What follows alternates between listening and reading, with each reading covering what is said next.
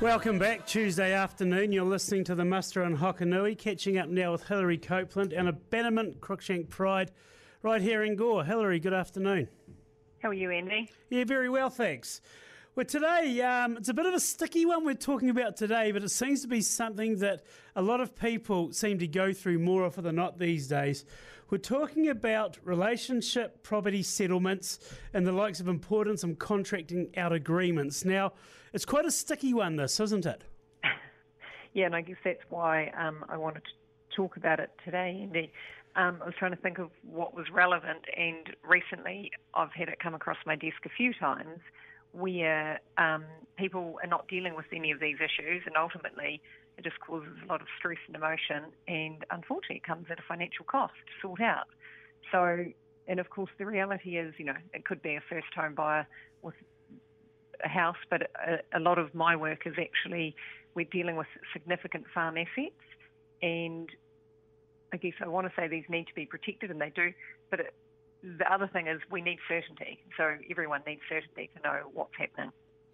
I suppose another question is too, regarding a de facto relationship, how long do you have to be de facto before this kind of thing comes into the equation regarding assets? Yeah, so the first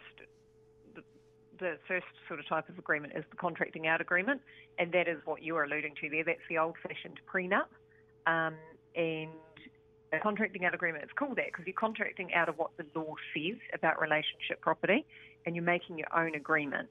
So in very simple terms,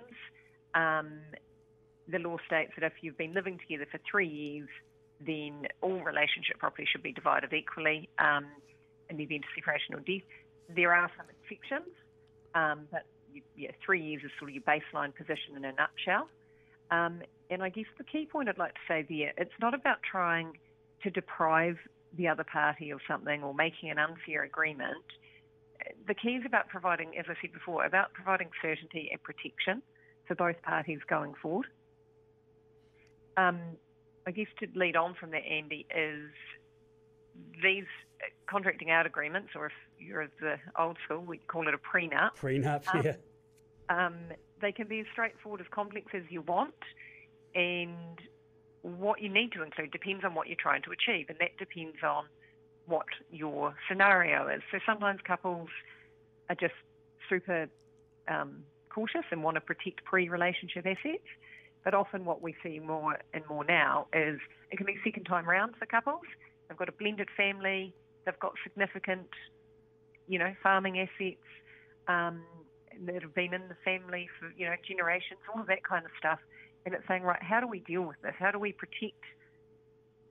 give an element of protection, but while enabling that couple to build a life going forward? I think people get scared of, and I feel like that word prenup is a bit scary, hence why I don't tend to use it now. But people get scared that they're being shortchanged, and it's not. Like, more often than not, people that I'm working with, it's like, right, I need some protection, but I also need to look at how do I create a future going forward with my new partner, or whatever that scenario might be. Do you think a lot of people are just a little bit too blasé about this? Like you say, blending families, it's a big step to make for a lot of people, and often assets do come into it if there is a breakdown. So, like the old-fashioned prenup, as we call it, the word which is old-fashioned, as you say, it's still highly relevant though, isn't it?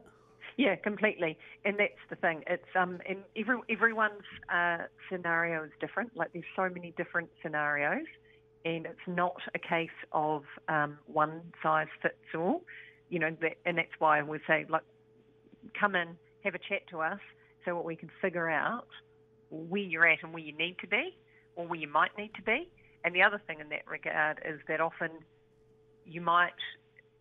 And it's a delicate subject. Of course, no one likes talking about this stuff, but that's why you can blame it on your lawyer. But, it's a snapshot in time right now. So often we have to review and keep them in the back of our mind and update them as your situation changes. But, yeah, it's a delicate one to broach, but it's a really important one. And I guess that kind of leads on to the next part, which is if your relationship does break down, then you've got an agreement that can set out how things are to be unravelled.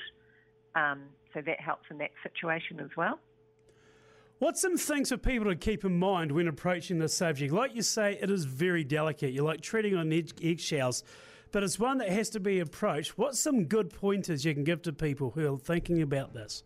My big advice to anyone, and I guess I probably take this on all aspects of my work, is good communication and transparency. And again, I guess it's okay. Let's understand where we're at and where we might end up, but where we want to end up, because they can be quite different scenarios.